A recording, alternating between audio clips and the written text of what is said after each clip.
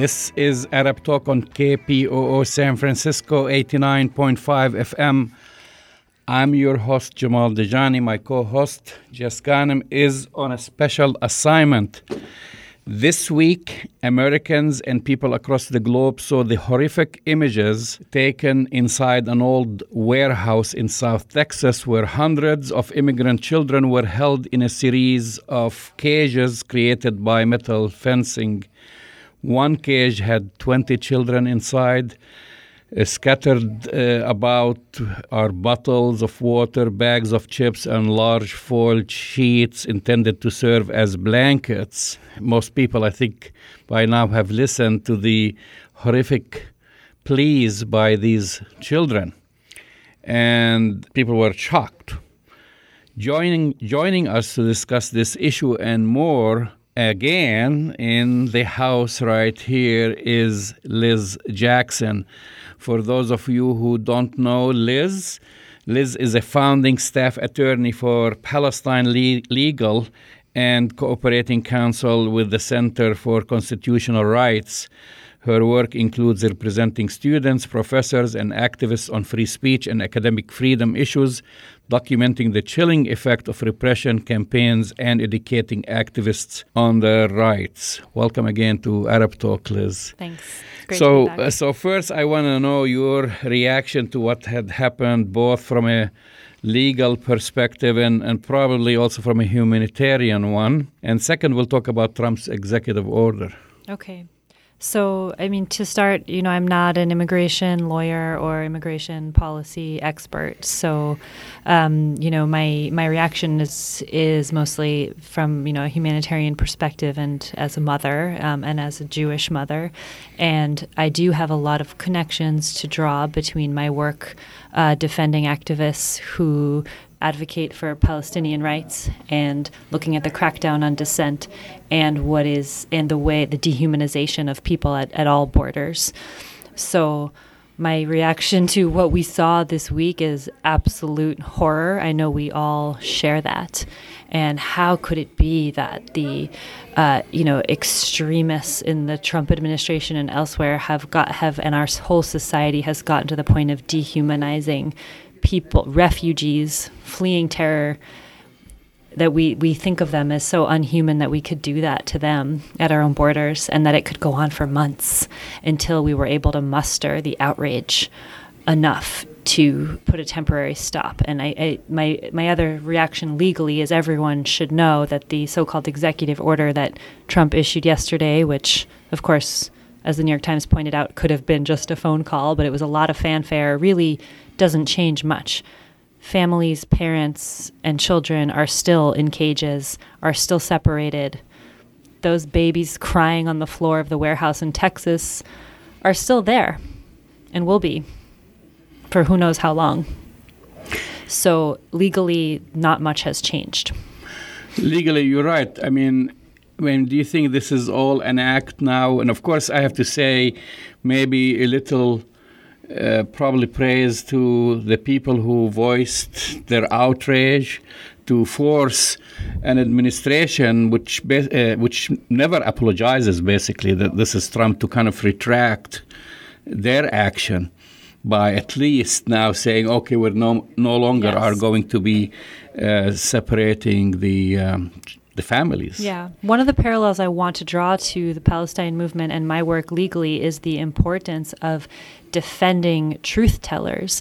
Because really, in this case, if there are any heroes here, it's the journalists who were able to expose that and what it took to muster the public outrage for people to protest and hit the streets weekend after weekend and get this out in the media and in the public conversation to the point that even Ivanka Trump was complaining about it. That level of public outrage is very challenging to build, and the journalists built that, and all of the many truth tellers who really fought through all of the noise and the non-stories about this tweet, that tweet, to make this known to the public. And that is one of the key things that we work on at Palestine Legal and other people, is the importance of defending dissent and defending journalists and defending just regular social media activists who are today's journalists who are exposing human rights abuses, and the importance of getting that into public, I think, is one of the big lessons that we saw this week. Well, because as you've mentioned, they've done a great job in exposing it, because initially they were in denial. They went on the offensive rather, from, the head of ICE to Trump, to all the pundits saying, we're protecting our borders. You're protecting your borders from infants. I mean, this was the excuse, from refugees and from refugees. And fleeing, U.S. policy in their countries and economic devastation to the point that they can't live and have to, bring their babies to face the situation at the border. I mean, these are not people who want to be in this situation. And then there is the spin machine. That's why I wanted to talk a little bit about, the kind of the spin, the Trump's executive order, which you've mentioned, as the New York Times mentioned, all what he needed to do is make a phone call to his attorney general to stop, separating the families. But now they're kind of trying to spin it like this is, the making of Congress and other, former president and so forth, and he's saving the day by issuing, this executive order. And today we saw Melania Trump go to Texas to go to the border, but I don't know if you saw her. No, I didn't see this. She's wearing this coat that says, "I don't care." I don't know. This is maybe news to you. Yeah, you'll I'll show you this. Ironic? Okay. No, this is not ironic. But I said today. I mean, look at she went to the border, the southern border presumably in Texas. To make a fake news show of compassion. Yeah, exactly. But she's wearing a long coat that says on it, "I don't care," in the back. First, I thought it was some sort of a Photoshop, but it's not. And I mean, it's a sick joke. Yeah, exactly. It's a sick joke. I mean, there's so many things that are just unimaginable that sound like sick jokes, but are real actions that this administration is taking against all of us. My God. So what was her job at the border? To show? It's a PR. I think it's a PR stunt, but even they couldn't deliver on this PR stunt. They had to make another spectacle out of it. She couldn't go humbly and say, we're wrong, this is not right, I'm a mother, I don't want to see toddlers crying, and so forth. Instead, she wears this coat that says, "I don't care." I don't know what message she had behind it. You could interpret this as maybe she doesn't care for Donald Trump. Maybe she was to seek asylum in Mexico and run away from the White House. I don't know, but it was bizarre. Funny. It was a totally bizarre sight. But, I also want to say something, in a way, people should celebrate the pressure, but in reality, we shouldn't celebrate and get fooled by this order. Yeah. Oh, no, the work is just beginning. Yeah, because nothing has changed legally. Yeah.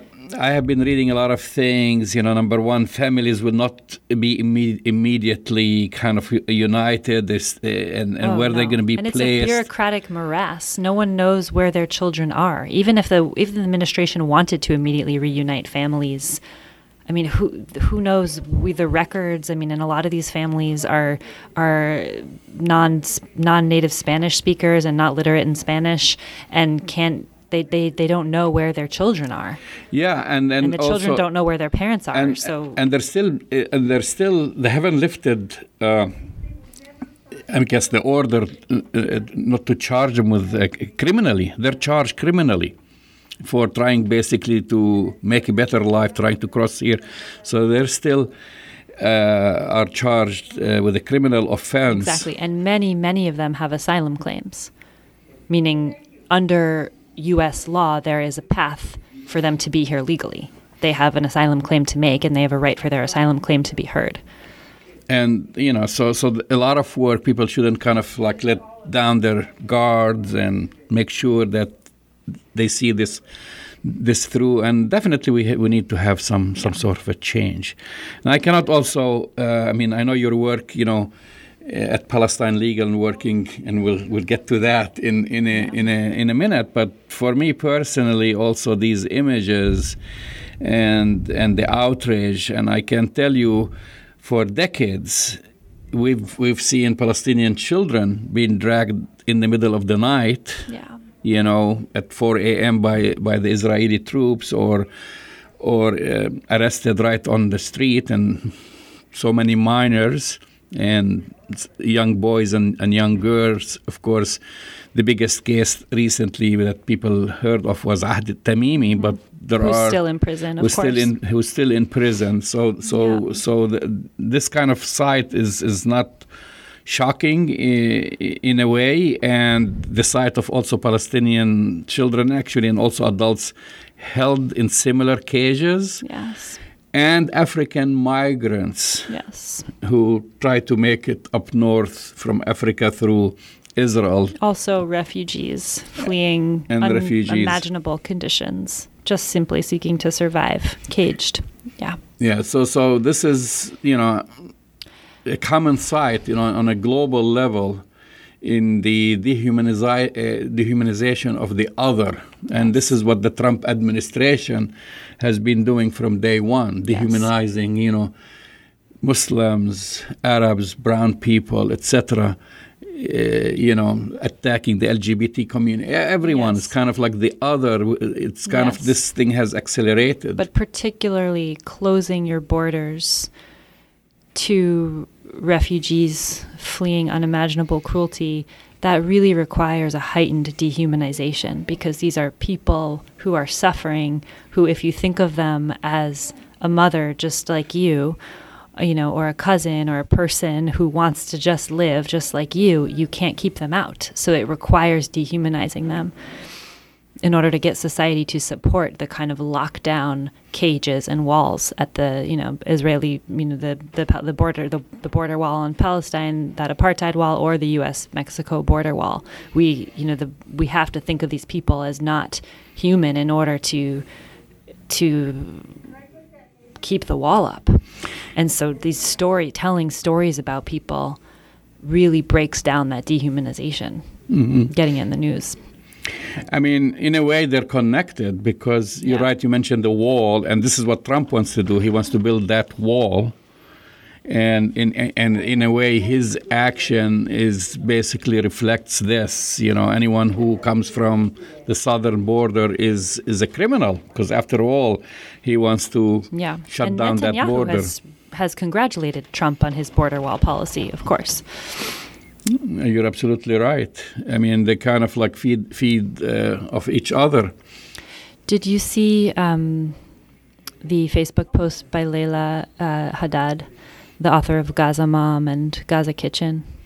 She posted about her memories of, having her exclusively breastfed infant son ripped from her arms so she could be interrogated at the border.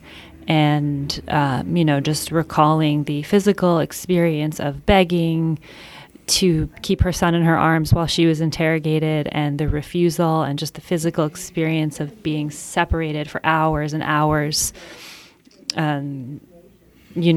while with engorged breasts, and the kind of physical cruelty of that experience. And for her, thank God, she was able to reunite with her son after a long interrogation, but that experience is, like you said, well known to Palestinians.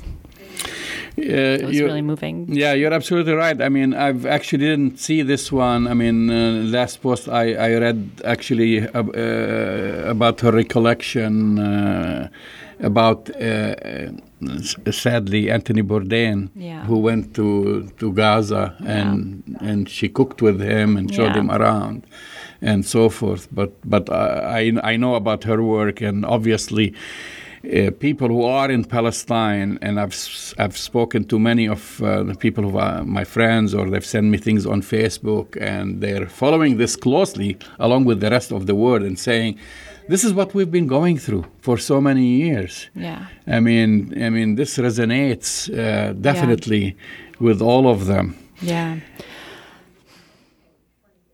I wanted to also mention the sickening hypocrisy on Refugee Day yesterday by the ADL and others in, institutionalized large Israel proxy organizations in the U.S. who spoke out against the U.S. family separation policy and said, we won't stand for this. I just thought, oh my God, but you support institutionalized child abuse in Israel of Palestinian children. And you support criminalizing and censoring those of us in the U.S. who oppose it. And yet you think that you have them, I'm glad that so many people, including Israel proxy organizations in the U.S., did speak out against the Trump policy. But, we should oppose child abuse for everyone. You're absolutely right. I mean, you could detect the hypocrisy. And this is not the first time. It's always like,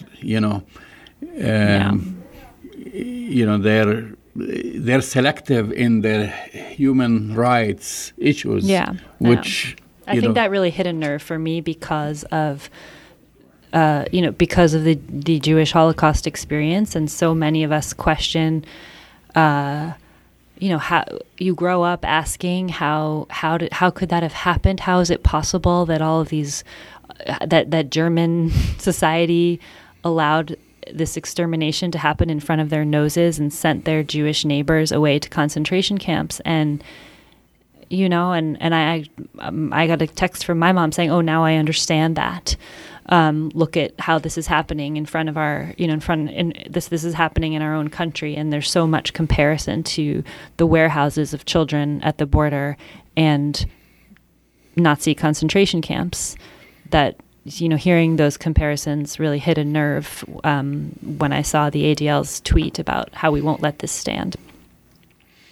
Well, actually, this is almost a good segue to the next topic we are going to be discussing, because we are going to be discussing the issue of Jewishness and who defines this, and a new law basically that defines redefines anti-Semitism right here in the United States. A proposed new law, which we will fight. A proposed one. So first, I want to start first by the troubling news, which, and the recent move by the Trump administration to basically hire Kenneth Marcus and he went through the confirmations, and he has been confirmed as the top civil rights enforcer at the Department of Education. And so he'll lead this department's Office of Civil Rights. And I don't know if our listeners, and I'll let you tell us a little bit about Kenneth Marcus, but just briefly, Marcus is the head of the Brandeis Center for Human Rights, an Israel advocacy group that has for years worked to smear Palestinians and Palestine solidarity activism and conflated it with anti-Semitism. Just a word of caution, this organization has no affiliation with the better-known Brandeis University, because kind of it's also... Yeah, and Justice Brandeis would be rolling over in exactly, his grave deceiving, so they use this. So Marcus's previous efforts in this his organization, this ill-named Brandeis Justice Center, have been funded by David Horowitz and David Pipes. He also received funding from the Koch brother donor capital fund. Oh, really? In other words, he'll be right at home in the Trump White House. Yeah. Exactly. This guy is just like all of other Trump's appointees, is someone who is there to undermine the purpose of the agency, which is to protect the civil rights of all students. But Marcus has a record of a clear record of opposing civil rights. Has worked for years to pressure the government and pressure universities to censor and punish speech supportive of Palestinian rights by equating it with anti-Semitism. So he is the architect of a theory to abuse civil rights law. So just like Scott Pruitt doesn't believe in environmental regulation but is heading the EPA, or just like DeVos is fundamentally opposed to the mission of public education but is there to lead the Department of Education, Marcus is fundamentally opposed to civil rights, protecting civil rights for all students, but there he is, another fox guarding the henhouse as the head of civil rights for the Department of Education. It's a major assault on free speech. And he's very much connected to what's now the so-called Anti-Semitism Awareness Act that your organization and civil rights groups, ACLU and others, are trying to basically stop. And just a little background, because I know first we heard about this act was in 2016, right? That's right. And without a debate or an actual vote, the U.S. Senate kind of sneakily and stealthily passed it first, right? Passed a legislation piece called the Anti-Semitism Awareness Act of 2016. And that bill would have required the Department of Education to apply a State Department working definition of anti-Semitism in evaluating complaints of discrimination on U.S. campuses. But it basically didn't pass the House, so it didn't go through. So now they're trying to reincarnate it with few changes. Tell us about it. No changes. Actually, they've essentially reintroduced the same act. So what you said was exactly right. In the wake of the Trump election and the horrifying resurgence in white supremacy and bigotry of all kinds, including anti-Semitism, we wish Congress would take forceful action to address all forms of resurging white supremacy. But no, instead, Congress's grand act is to introduce a law which would basically, in a sort of cynical, very, very cynical kind of taking advantage of the rise in anti-Semitism, to slip in this definition which would, equate virtually all criticism of Israeli policy as anti-Semitic. So taking advantage of the rise of anti-Semitism, pretending to address anti-Semitism, but in fact only crushing student activists' ability to criticize Israeli policy. It failed, but it's back. So what stage is it at now? So, and I also just wanted to mention, before we get into kind of where it's at procedurally, this is Ken Marcus's grand project. This is one of his great legal theories, which is that anti-Semitism should be defined and codified as including criticism of Israel, and then restricted and shut down under civil rights law. So that's his strategy and theory to abuse civil rights law. So the act is now introduced in both houses of Congress, in the Senate, in the House. It doesn't have many sponsors, but we'll see. It is a major legislative priority for the ADL, who pretends to be out there fighting real anti-Semitism, but sadly is out there restricting free speech rights to talk about Israel. So it's a major legislative priority for the Israel lobby. So it will be a big fight. But the reason it failed last time is because it's also a big fight for free speech organizations. ACLU opposed it, and many other civil liberties advocates saw the danger in the federal government coming in and telling people what they can and can't say. And the threat is that the Department of Education can revoke federal funding if it thinks that a college or a university is allowing too much criticism of Israel. And Mr. Marcus is there. So now there is a change in leadership. Exactly. So Marcus, this is one of his singular focus projects. So this is like his baby. So he will certainly be trying to apply his definition or his redefinition of anti-Semitism in order to abuse civil rights law, to crush criticism of Israel on campus. He will be doing that. He will be hard at work and unfortunately already is. He was confirmed on June 7th.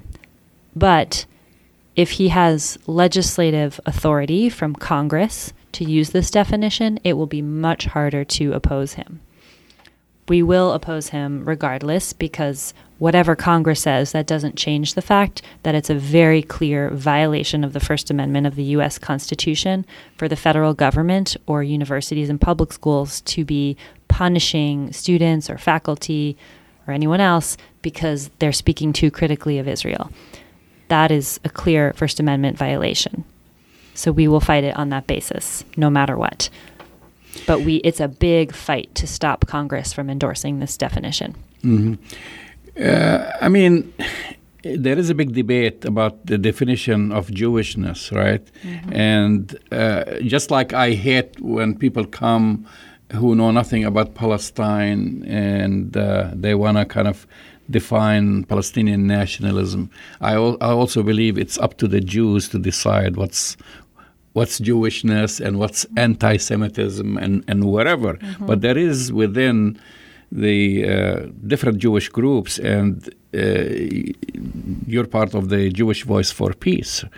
And, of course, aside from your work as a civil rights attorney, and it's a debate, and it looks like some Zionist organizations want to hijack this, because we're seeing it now in the courts, but also this is something part of your work in what's going on college campuses.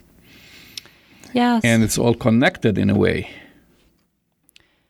Debating Zionism and whether there should or should not be a Jewish state is a centuries old debate in the Jewish community, and in there's no one Jewish community. Among Jews worldwide in the global diaspora for centuries. Since the beginning of the Zionist project, this was very controversial among Jews and still is. And one of the reasons why it's so controversial is because many Jews, like myself, believe that we need to be safe in all the countries that we live, all over the globe, and that it's not acceptable to have one country, which is the only country where Jews are safe. It's also not acceptable to have one country which privileges rights for Jews, only Jews, over everyone else's rights. This is 2018. I don't believe in a religious state, and I certainly don't believe in a religious state which cannot be a democracy. So this is a vibrant debate among Jews in the U.S. and everywhere, and the idea that Israel equals Jewishness is a completely false narrative that right-wing Zionists have pushed and pushed and pushed, and that the Israeli government is pushing from the highest levels. But this is now, of course, we know what Israel has been doing for years, and now we're seeing it right here in the United States, and before it was in the hallways of the White House and Congress and so forth, but now it's just like taking over college campuses, and you're involved in representing students. We talked about the connection between Marcus, and then you got Horowitz and Campus Watch and all these different the Lawfare Project and whatever. And they're trying to silence academics. They're trying to silence students. And we talked before, we've had several times here, we've had you here before, we've had Dr. Rabab Abdelhadi. This is on the local level. Yeah. And I know there is another hearing coming up. It was supposed to be in July, but now it's, I think, August. Yeah, unclear when it will be. Yeah, that case is ongoing and will not be resolved in the immediate future. It's going to take some time. Yeah. So tell us a little bit about the work of these different groups. I mean, and what steps have you been taking, Yeah, okay.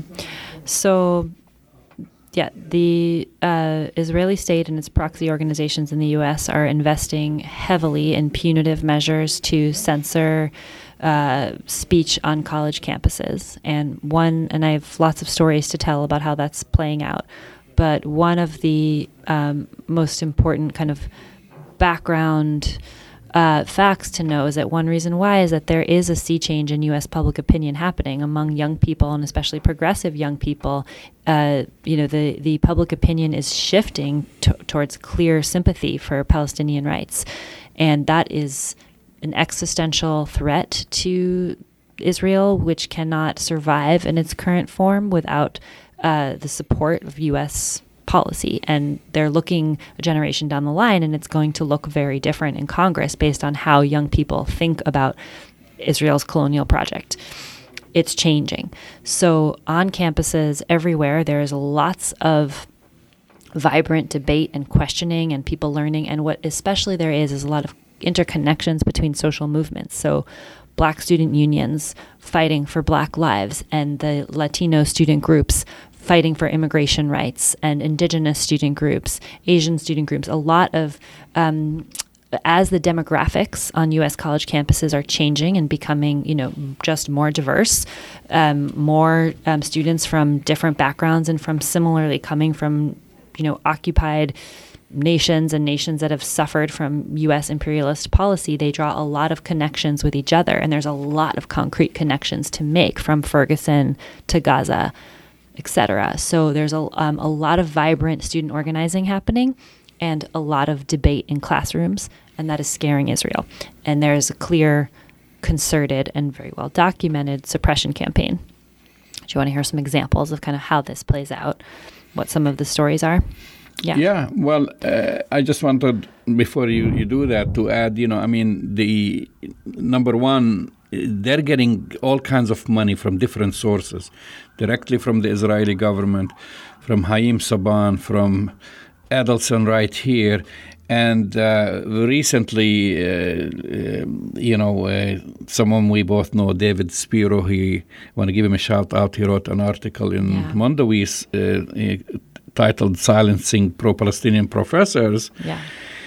And he basically was listing all these different organizations. It's like they're all connected. It starts like by shaming and attacking these students and professors. Canary Mission is one. You got Stand With Us, the American Israel Education Foundation.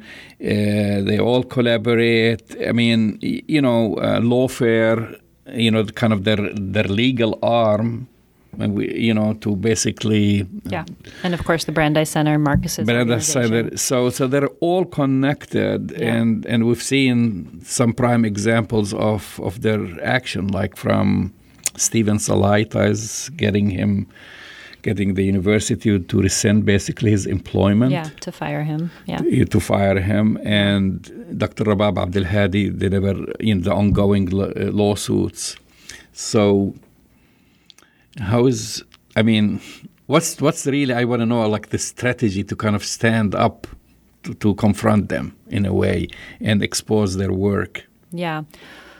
Well, I don't know that we have a grand strategy, but the way that we view it kind of from myself, like from my movement lawyering perspective, is that, all the money in the world can't stop a truly organic sea change in public opinion, because there's just the power of truth and consciousness.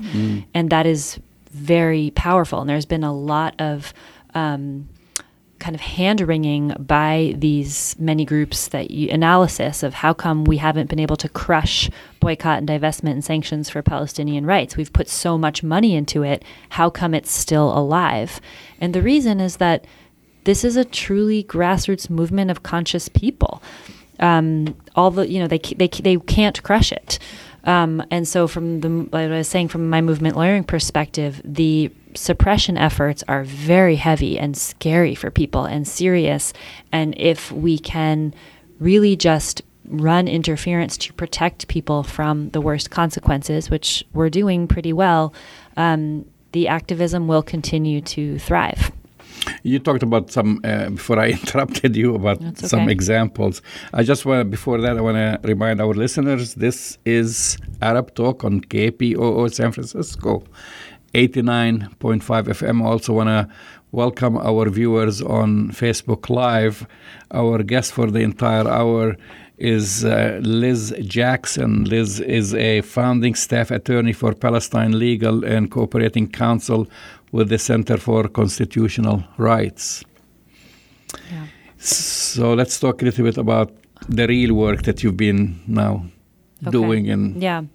So we were talking before about these big high-level threats, Ken Marcus and the Department of Education, legislation to define criticism of Israel as anti-Semitic. The way that these threats play out is that they come from high above, and then they, on campus, we see small acts of suppression and censorship resulting from high-level threats. So, for example, the Brandeis Center threatens to file a civil rights complaint with the Department of Education because it's tolerating too much criticism of Israel on campus. And administrators, in turn, become very scared and start cracking down to limit the controversies coming from their campuses. So, for example, UC Irvine, there we saw students punished because they made too much noise holding signs and chanting outside a film screening of Israeli soldiers. Just a couple weeks ago, up the coast at the University of Oregon, student government there passed a boycott resolution trying to restrict student government spending, and student government money going to companies that are complicit in absolutely brutal human rights abuses. Mid-level administrator there sort of enacted a self-veto, which she didn't have, and just crossed out part of the resolution and posted it online. We're still finding out more information about what she was thinking, but basically this is an example, what we're seeing constantly, of mid-level administrators trying to just shut all this down to avoid controversy. And by controversy, we mean complaints from Israel proxy organizations. In 2016, we saw the shutdown of an academic course at UC Berkeley on Palestine, a massive and very offensive violation of academic freedom for everyone. Even people who don't know anything about Palestine, Israel, were shocked that the university would step in and cancel a course mid-semester because there were complaints coming from all over the place of all of these many different Zionist organizations. And the Israeli government ministry apparently got involved as well. So firings, students punished. There's the whole San Francisco State case, which we can talk about separately. It's almost too much to describe in a sentence, but lawsuits threatening faculty and students all over the place, calling them anti-Semitic and alleging that this is a violation of other Jewish student civil rights. Another new trend is we're seeing increased FBI and law enforcement interest in students who are supportive of Palestinian rights. I heard a story about a student, a law student at Seton Hall who is young Palestinian American who had written some emotional tweets about what's happening in Gaza. And Canary Mission, this anonymous blacklisting website which profiles students and professors, accuses them of being terrorists and anti-Semites, puts links to their social media feed, and then harasses them on Twitter and calls their employers and tags their schools.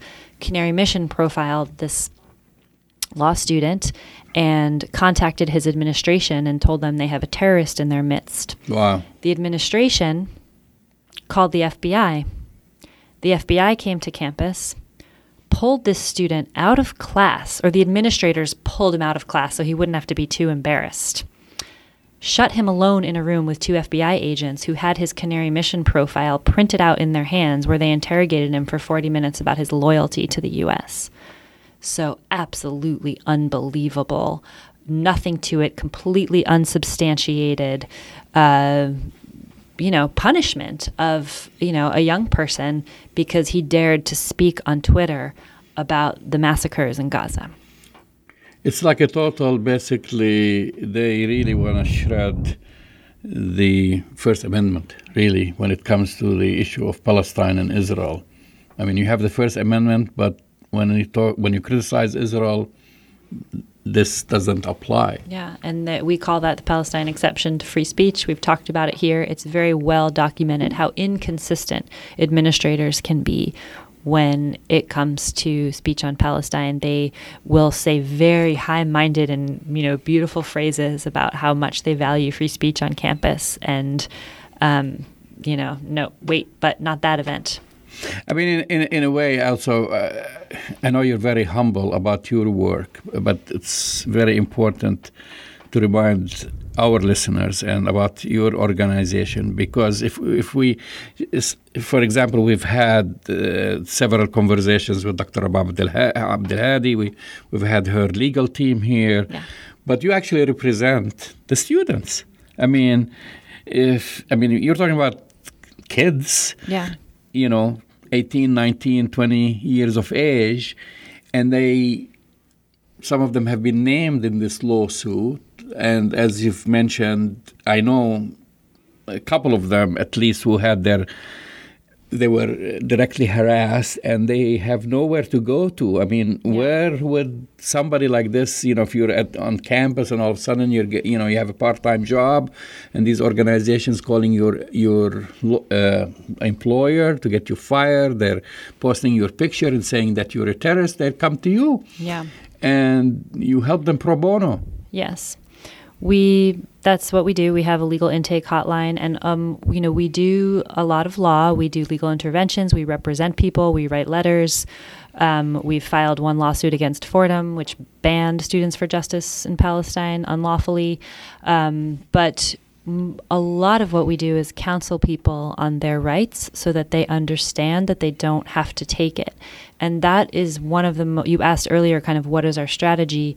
We see it as this kind of key piece of offering people accessible legal support and accessible counseling in the moments when you feel most alone and scared.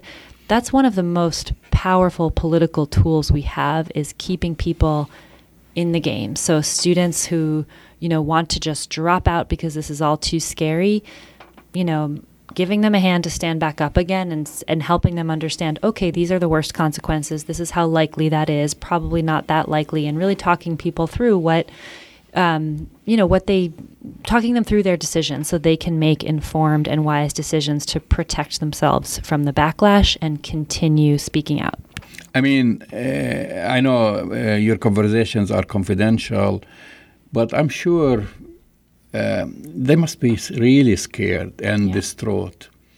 I mean, how do you cope with that? Yeah. And are there families involved, or some of them maybe they're too ashamed or scared to reach out for help? And one of the interesting elements of this is that it kind of really exposes who is the most vulnerable, and a lot of that has to do with race and class privilege, because the student activists who come from resourced families are much more likely to be okay, because it's easier to get a job if you're profiled as a terrorist on Canary Mission if your parents know people and you have friends and you don't have to apply cold for a good opportunity, but you kind of get a hookup.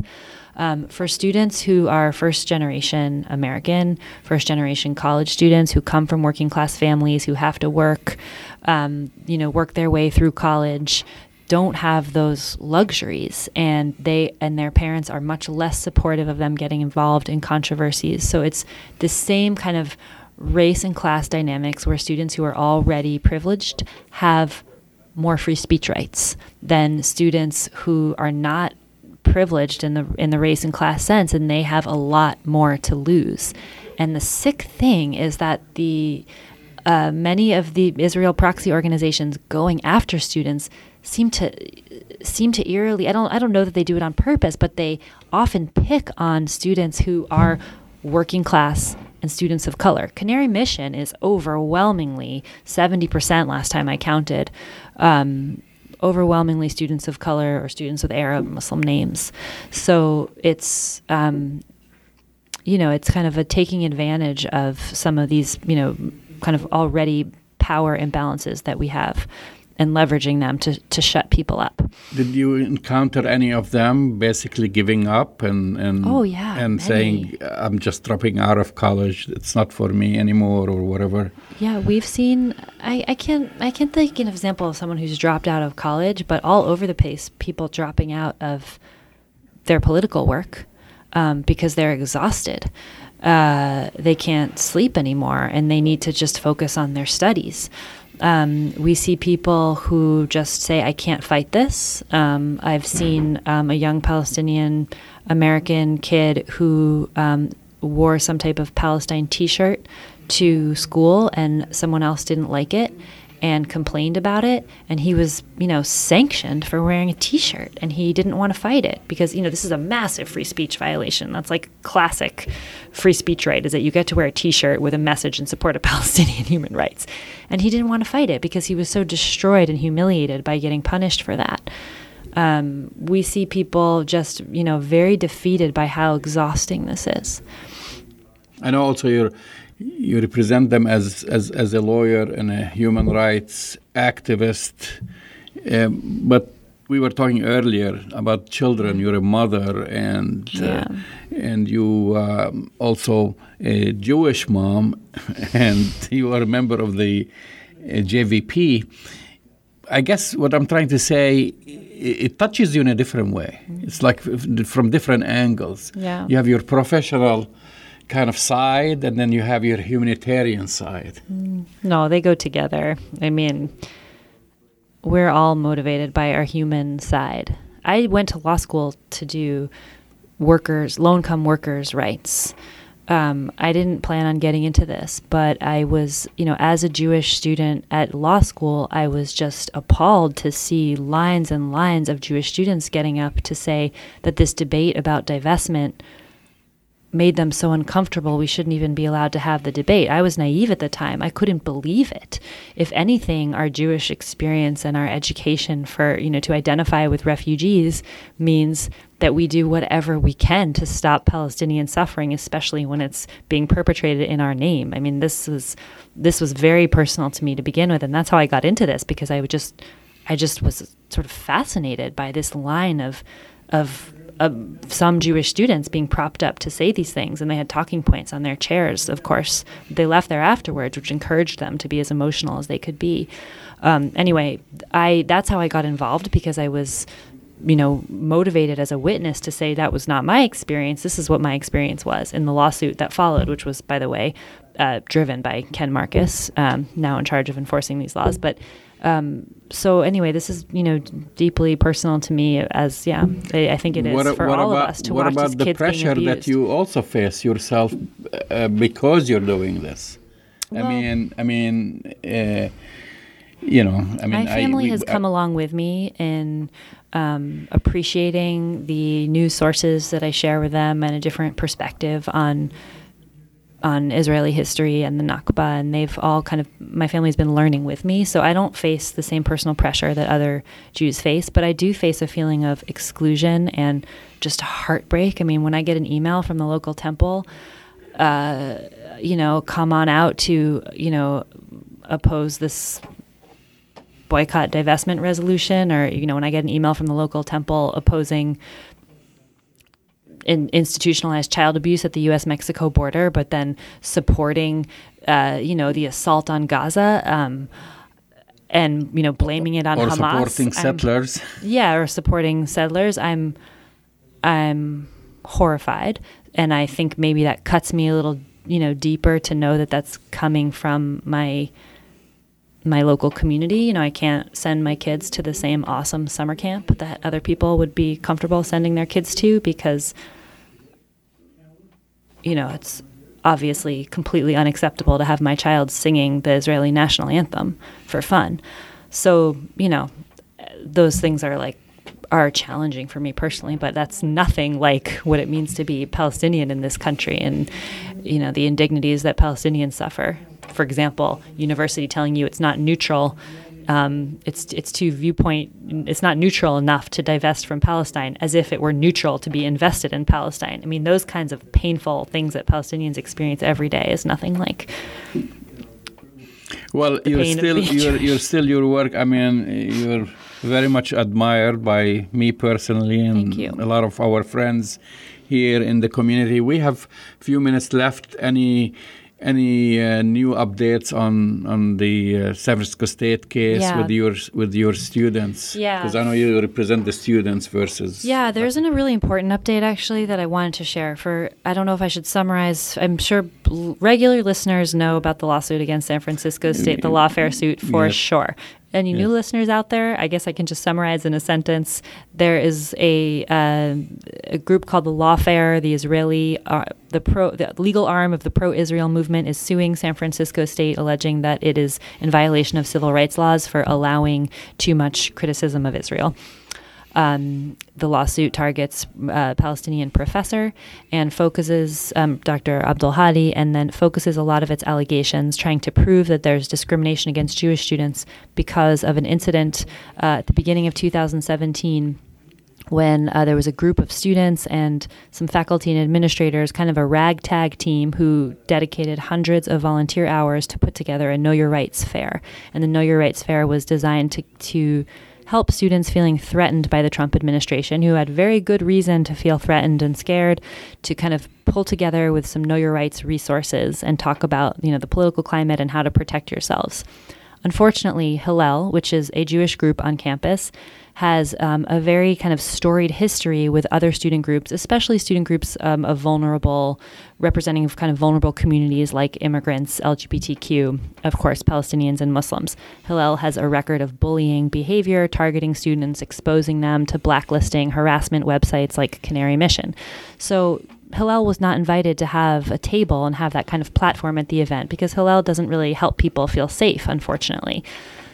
Hillel asked to have a table. The committee thought that, Hillel's mission really didn't align with the event. There was also a lot of space capacity, so Hillel was declined. Hillel was not invited to table at the event. And Hillel then filed. Should add other Jewish organizations had tables, like JVP had a table. Yeah, Jewish Voice for Peace had a table, and Hillel was present at the event.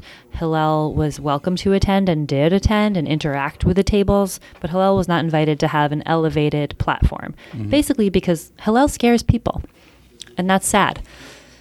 But it's the reality. So anyway, Hillel filed a discrimination complaint, and the lawsuit is also based on that discrimination complaint. And Hillel said this is religious discrimination.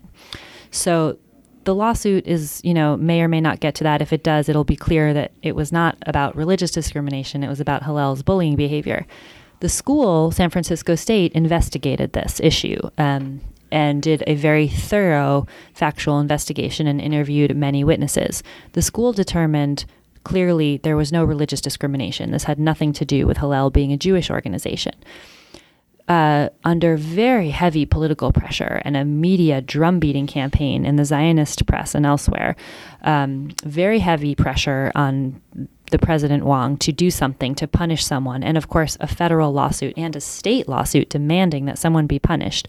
The school decided, it must have been retaliation against Hillel, unlawful retaliation, and also discrimination against Hillel's viewpoints. So we appealed this decision because both of those are also wrong. There was no retaliation against Hillel this was about Hillel's bullying behavior. The university's investigation determined that one student out of a large committee had a retaliatory motive, and that a few other people on the committee had a sort of wrongly applied viewpoint discrimination, meaning Hillel was wrongly excluded from tabling at the event because of its views.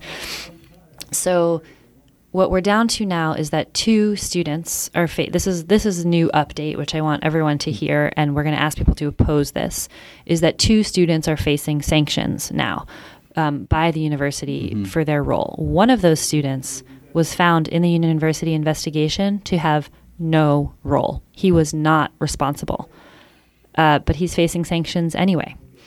And the only possible explanation for that is that the university is under such heavy political pressure, they have to demonstrate that they have punished someone. The other student who's now facing sanctions was told that she had a viewpoint discrimination motive. However, she had no ability to appeal that, and there was no due process. And the university appeals process said, that viewpoint discrimination thing, that's kind of out of our purview. That's for someone else to decide. And then she got dumped into the sanctions bucket with absolutely no due process to say, wait a second, do we have to give Hillel an elevated platform when everyone at the event is scared of them? How does that make sense? How does a student-organized event be required to invite someone who's fundamentally, unaligned with the mission of the event? How does that make sense? And how is it my fault for not understanding that as a student? So these two students are facing sanctions. We're going to put out an action alert in the coming days and ask people to contact the university because sadly this seems to be just about raw political power. And we know that our community also has a voice, and this is a community institution, and this is the jewel of the San Francisco community. And so hopefully many of the listeners will have something to say about that. Well, on that note, actually we're coming to an end to another show on KPOO 89.5 FM San Francisco.